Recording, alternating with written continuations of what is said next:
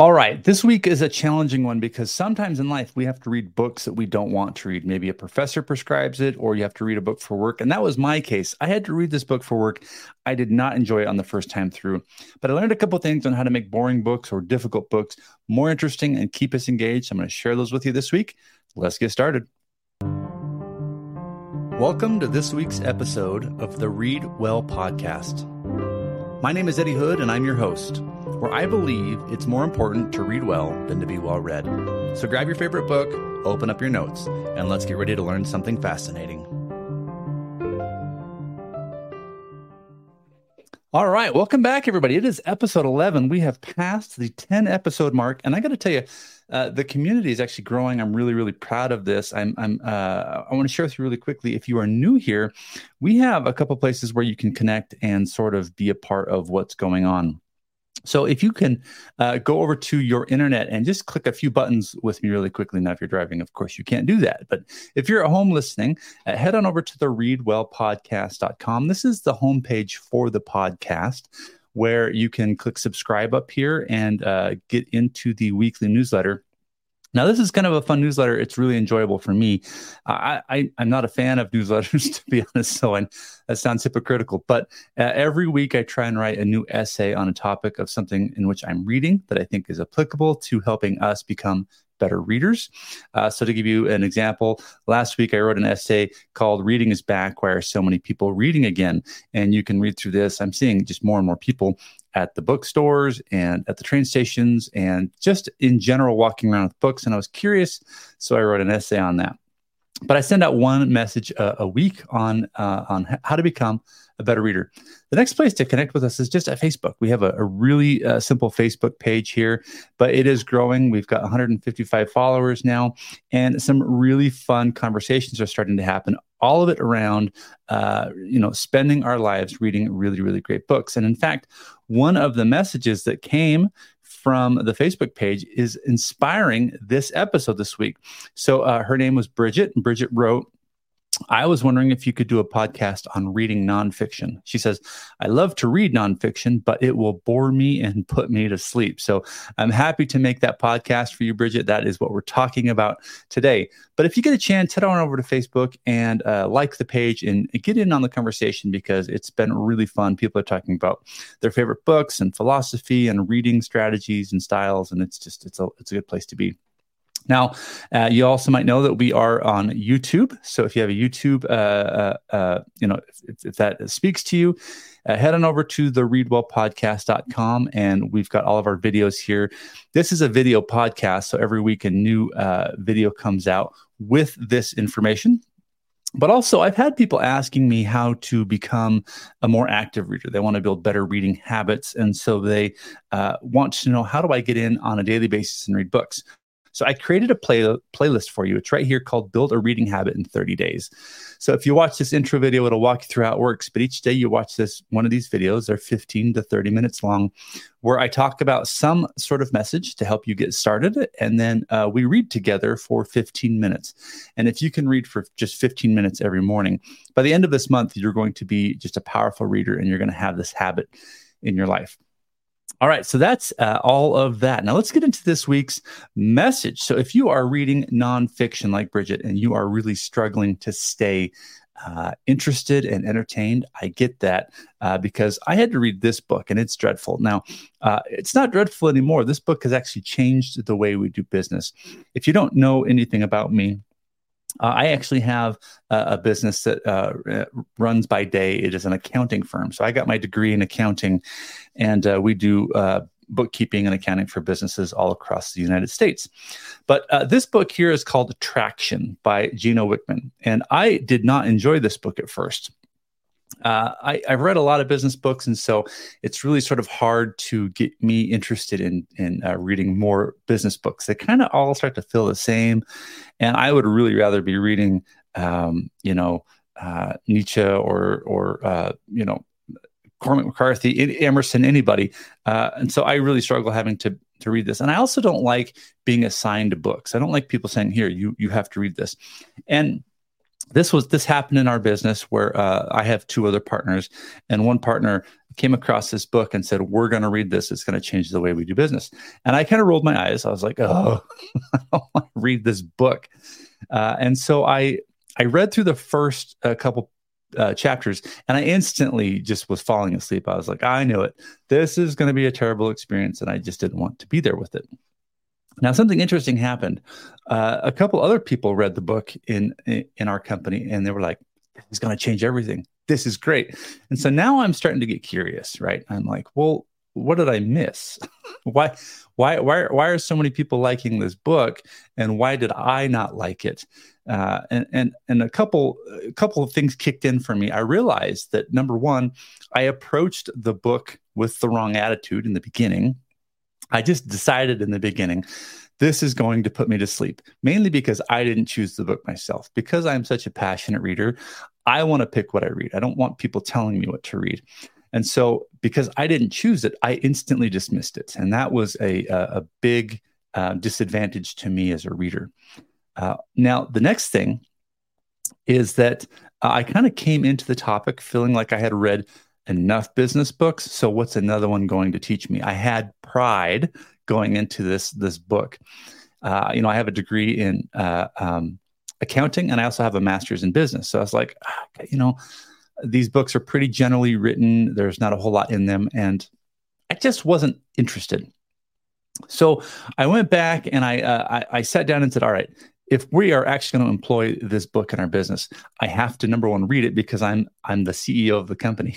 So I can't have everybody in the business reading this book and talking about it and making changes and me like rolling my eyes about it. I need to get invested.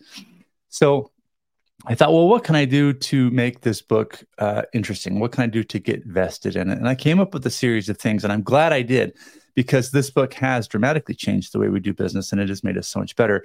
And I really enjoy it now. It took me a while, but I really, really favor it now. So let's get into some of these ideas, and hopefully they will help you work through these ideas. So first of all, let's talk about what a difficult book even means. What does it mean to be difficult? Well, this does not, to me, mean that it is hard to read. Like, for example, a lot of people might consider philosophical works difficult works. But if you're interested in philosophy and you have a passion for it, I would argue that is not difficult for you. It is just requiring a little bit of extra thought. To me, difficult means that you literally don't want to read it. You are coming to that work with a sense of dread, right? You're saying, this book is dreadful and I don't want to read it. That makes it difficult, right? You could read Harry Potter and it would be a difficult book if you are approaching the book as though it is something you don't want to read and you're being forced to read it. We face this feeling all the time, especially when you're in college and your professors give you books that you just don't want to read. You would rather do other things, and I understand that. So that is what I would call a difficult book. So let's just separate the terminology here and make sure that we're approaching the conversation well. Difficult in this podcast does not mean complicated. It does not mean that it requires a lot of work or thought. It means that it is uninspiring to you, that it's like pulling teeth for you to get to read it, right? Because it's just not your thing. All right. So let's start off with this idea that we're either reading out of duty because we're being forced to, or we're reading out of curiosity because we want to. And in most instances, when people tell me that they're reading books that are difficult or boring and that they're putting them to sleep, and I would share this with you too, Bridget, if you're reading nonfiction and it is boring you, if it wasn't prescribed to you, stop reading it. Like I think we often read books because we feel like we're supposed to. So let's put aside the professors and the business people for a minute, our bosses, and let's just go with the fact that we chose this book at Barnes & Noble or whatever bookstore you go to. Hopefully you have a local bookstore that you are supporting. Let's support the small guys because they they're just gems, right? But let's say you buy this book. Now, you might have bought this book because you feel like you're supposed to read it. For example, maybe it is like a classic in some nonfiction realm. Maybe it is just like the book of all books and everybody says it's great. So now you feel like you're supposed to read it because you want to get in on the conversation, or maybe, I mean, I'm going to be honest, I've purchased books before and felt like I need to read them because they made some list, or I don't feel like I would be capable of having a certain level of intellect unless I read this thing. I'm not reading it for me. I'm not reading it because I'm curious or interested. I'm reading it because my self-esteem says you're not going to be good enough or smart enough until you read this book. That might sound silly, but I think sometimes we buy books not because we want to read them, but because we feel like we probably maybe should read them. And when you get into these books, if you're reading out of that sense of duty, you're probably going to fall asleep because you're in it for the wrong reason. Now, if you're reading out of curiosity, that is a whole different thing. If you want to learn how to garden, you can buy books on gardening that would put me to sleep. Like, I have no interest in gardening. But if that is your thing, you could probably read books about gardening for days or weeks or months and just be completely enthralled with that. So the first thing we need to do is, if you're falling asleep when you're reading nonfiction, is to really have an honest conversation with yourself and ask, why are you reading this thing? Because if it's not doing it for you, set it aside. There are too many great books out there, too many fascinating subjects to be spending our hard-earned free time in a book that is just driving us nuts, right? Let's not do that. Reading should never be a punishment. It should never be something that is boring or puts you to sleep. It should be something that fills you up and makes you want to live a better life. That's the whole point, right? Books should help you see your worldview anew and want to live better.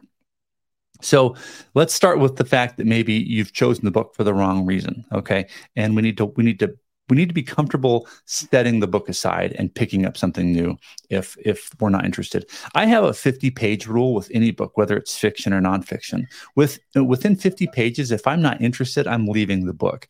It's really got to get a hold of me, because the average book, nonfiction or fiction, 300 to 400 page book, is going to take most people anywhere between 8 and 20 hours.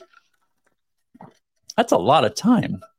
8 and 20 hours. If you think about, how much time you have to dedicate to things, I have these sort of small slots in my life, which are free because I have my business to run.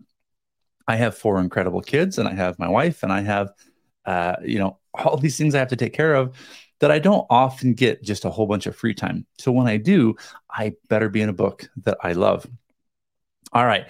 Now let's get back into the idea that perhaps somebody has prescribed this book for you. So we're solving all of your personal issues by saying, if you chose this book on your own accord and it's boring you, just get rid of it. Put it away. There's no shame in that. After 50 pages, set it down. Find something interesting and read that. See, Bridget mentioned something interesting in her comment. Let me go back to it here. She said, I love to read nonfiction, but it will bore me and put me to sleep. So she's making a really broad claim here that all nonfiction is going to put her to sleep. And I can see sort of this conversation happening. I call these I am statements. I didn't create the phrase, of course, but I can almost hear Bridget saying, I am a fiction reader. I love reading fiction. I love whatever kind of stories. And I'm also a nonfiction reader, but I am bored by nonfiction. And so she's starting the conversation in her head by saying, I am bored by all kinds of nonfiction. And so we want to rewire that a little bit too, right? Not all nonfiction is going to be boring for you. It's probably just you're reading the wrong nonfiction, which I'm guilty of doing all of the time as well.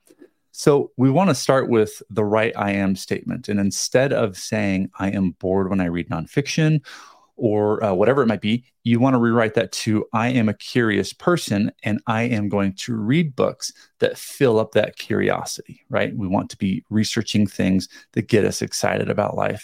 We don't want to ever have to wake up and read things that are just not at all interesting. So let's now move over to school and work. If the book is prescribed to you and somebody is asking you or making you read this thing because it's part of a program, Well, now we need a strategy because you might not find that book interesting, but it doesn't matter. You got to get through it in order to get a good grade. And you cannot skip sections or parts because you'll fail the test. You have to read the book, right? So let's get into these ideas that I love. So I have with me a reading kit, and I've done videos on my reading kit before, but you'll notice in my reading kit, I have many, many colors of highlighters, and each color has a separate job to do. When I am reading a book that is boring me and putting me to sleep, I like my yellow highlighter. My yellow highlighter I use anytime I find something in a piece of writing that I disagree with. It is my confrontational highlighter. And I find that when I'm reading something boring, it becomes more interesting when I start to have a little bit of an argument with the author and I start asking myself, why is this boring? What is not working for me? And why am I falling asleep? And by looking for the things that I don't agree with and highlighting them, I'm naturally pulled into this book. I naturally care more about it because I almost want to not necessarily prove the author wrong or my teacher wrong or whatever it's going to be, but I want to find the reason why it's not working. And I like to highlight passages that don't agree with my values or my worldviews or what I understand or whatever, right? This is a really great way to start having some focused time in a book that you're not really filling. Okay, the next one is called Eat That Frog. This is a weird phrase, but it works every time. And just stick with me here. No, I am not. I don't have any vendetta against frogs. This is like there's a gentleman named Brian Tracy who is in sort of the personal development, self-help world. And Brian wrote a book called Eat That Frog. And it's a really great book. It's nonfiction, by the way. And if you want to read something that will help you sort of get over difficult things and challenging things, I highly recommend reading Eat That Frog. It's really, really good. But here's the gist of this book. Brian argues that at any moment in time throughout the day, you've got a laundry list of things that you need to do, right? And in our case, if you're a student or you work for a boss who's given you a book, part of your job right now is to read this book and to read it well enough that you can have an intelligent conversation about it in class or at work. You can't get the cliff notes to every book, people. You have to read the dang thing. And so you're stuck. And you know that this is a problem. So here's the issue. All day long, you go throughout your day in a bad mood because you know in the back of your head that you've got to find time to read this book that you're just despising. It's not something that is motivating you, and it's frankly putting a rain cloud over your head. So you go throughout the day and you find other things to do instead of reading the book, telling yourself that you'll eventually get to it, right? And what happens is you do the dishes and you take the dog for a walk and you go to work and you do all these things, and then it's like 8 or 9 at night, and then you just need a little bit of a break. So then you watch Netflix for a minute or YouTube, crazy people on YouTube. And by 10 or 11 at night, you still haven't read the book. And if it's a school-related thing, you have to read it by tomorrow because you're going to be tested on it. So you start like going through these pages at midnight in a horrible mood for a couple reasons. One, this book has weighed you down all day. It has just put you in a bad mood. And now you're exhausted and tired, and you're trying to make sense of a book that already made you bored and tired, but you're done, right?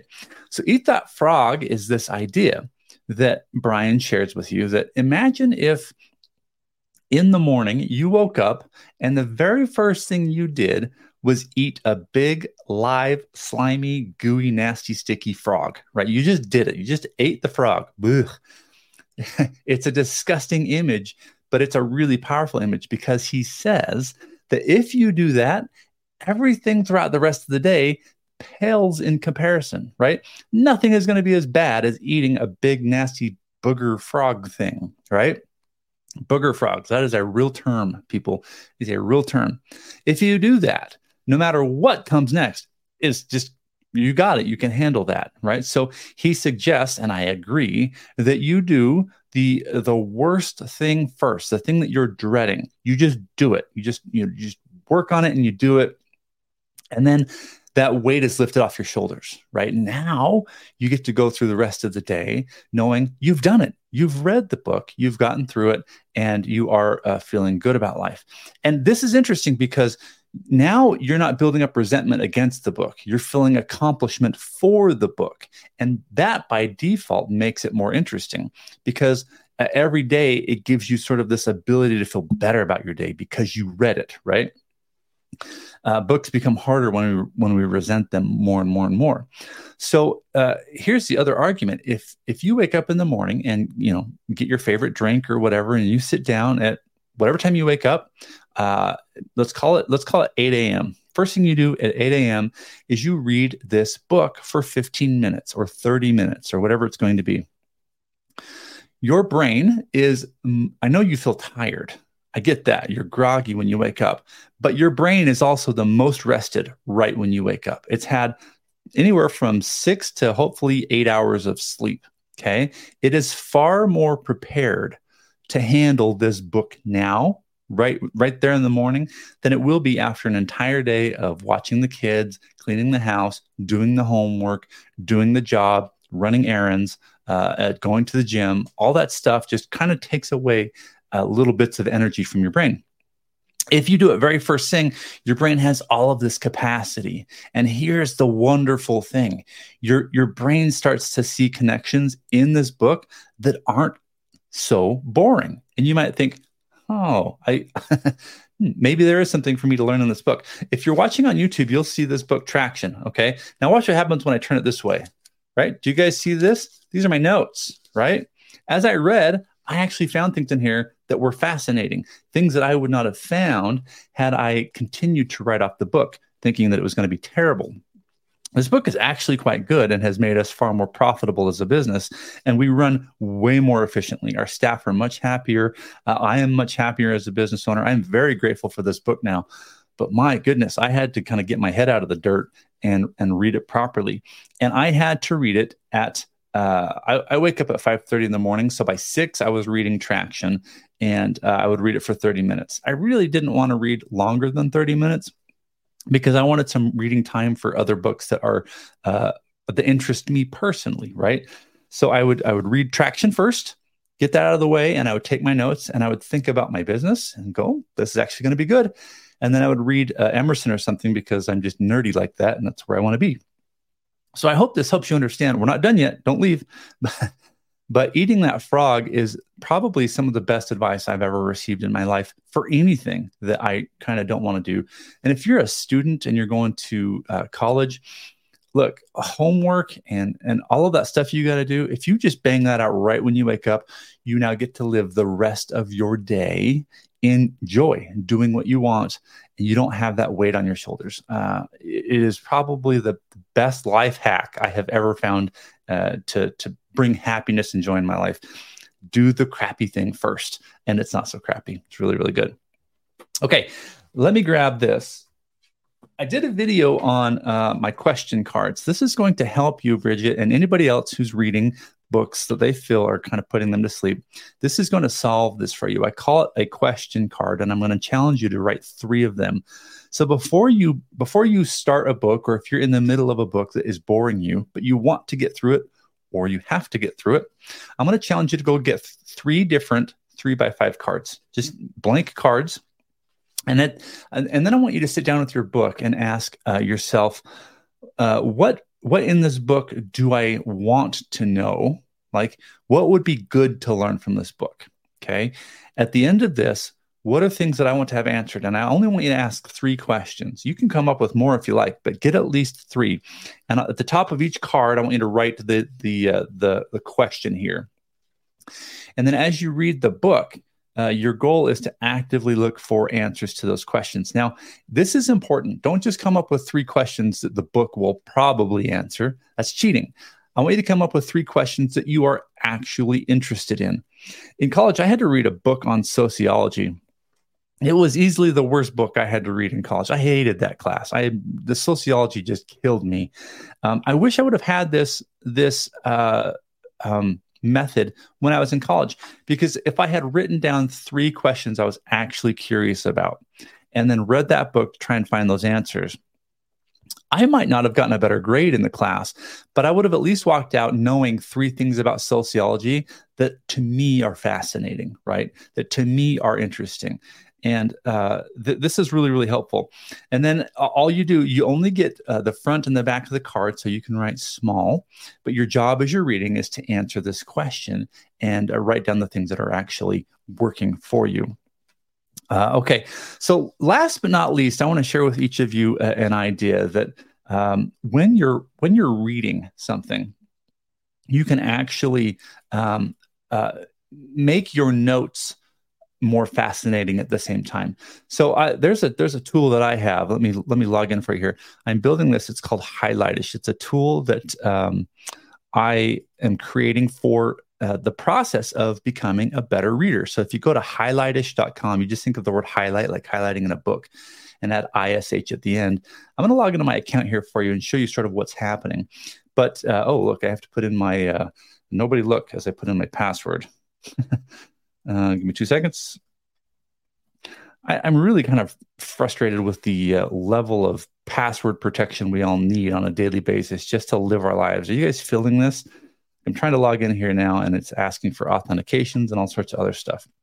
All right, this is Highlightish, and the goal here is to help you become an intelligent reader, to help me. I'm building this tool for me, and anybody that wants to use it, it's out there on the internet. You can go ahead and log in and use it. But when we read books, so I've got some of the books that I'm reading here, and so when I go into any one of these books, this is The Practice by Seth Godin, for example. And as I scroll down, I've got my highlights here. I can click into any one of these highlights, and this section right here is a section from the book. You can see that it's on page 9. These are the tags that I gave this specific highlight. It's called, I called the highlight, I gave it the title, Art Equals Doing Work That Might Not Work, right? This whole book is about shipping your work out and sending it out into the world and being brave with your art or your business or whatever you do. It sort of gives you the courage to start YouTube channels or whatever. But this is the actual phrase from the book. Let's call it art, the human act of doing something that might not work, something generous, something that will make a difference. The emotional act of doing personal, self-directed work to make a change that we can be proud of. We each have more leverage than ever before. We have access to tools, a myriad of ways forward, and a real chance to contribute. Now, I'm sharing this with you because in Highlightish, one of the things that we can do, instead of just highlighting our notes in the book itself, like I've done with Traction, where I've got all of these tabs, you can bring those highlights into Highlightish, and then you can ask critical questions about it. Well, why did I like this section, right? And you'll notice that I've got these little orange number 1, number 2, and then I think there's a third one. Oh, no, there's just 2. But these are footnotes. Highlightish allows you to annotate in depth the things that you read. So if I come in and edit this actual highlight here, I can highlight any part of this, and then I can click this button to add a footnote. And then these footnotes will get added down here where I can add my own thoughts. This is an important idea because I think when we read, we do so passively, and we'll highlight something and then we'll forget about it and we'll move on with life. And that highlight or that bit of knowledge is sort of lost. But whether you do this in Highlightish or you do it in your own personal journal, I would encourage you when you're reading something that's nonfiction that bores you. The Practice by Seth Godin is not at all boring. It's a fantastic book.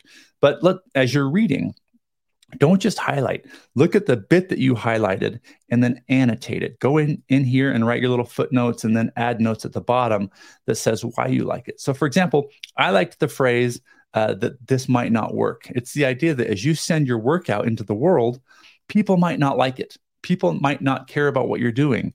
And I wrote, I have to be comfortable in knowing that my art might not work.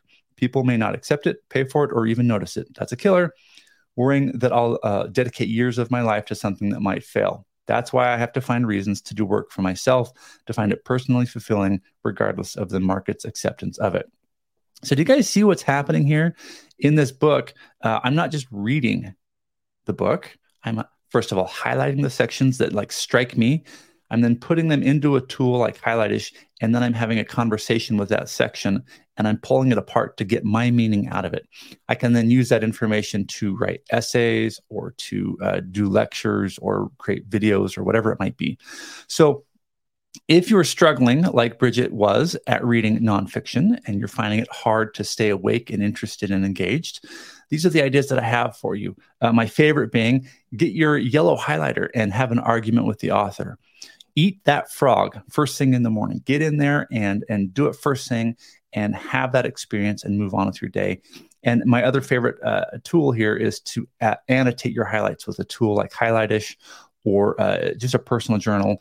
It's not enough to highlight your favorite bits. You need to actually analyze them and ask critical questions. And the information, I promise, will become far more interesting. Last but not least, if you don't like the book, get rid of it. Just get rid of it. Take a different course in college or whatever. Read stuff that moves you as a person. I hope this helps all of you today. It means a lot to me that you're here. Thanks again for the support. These episodes come out every week at Tuesday at 2:00. And they're on all of the podcast channels wherever you consume your podcasts. So thank you for sharing it. If you like this video today or you got something out of it, it would mean a lot to me if you subscribe to the YouTube channel or the Facebook page or whatever suits you and how you like to consume your media. Thanks again, everybody, and we'll see you next week. If you'd like to take your reading to the next level, then head on over to our website at thereadwellpodcast.com. There you can get access to my weekly newsletter as well as up-to-date show information. Also, don't forget that I learned software development on the side just so that I could build a program to help us make better book notes as we read. If you're interested, go to highlightish.com. Think of highlighting a book, but add ish, I-S-H, at the end. Highlightish.com. Thanks for listening, everyone, and we'll see you on the next show.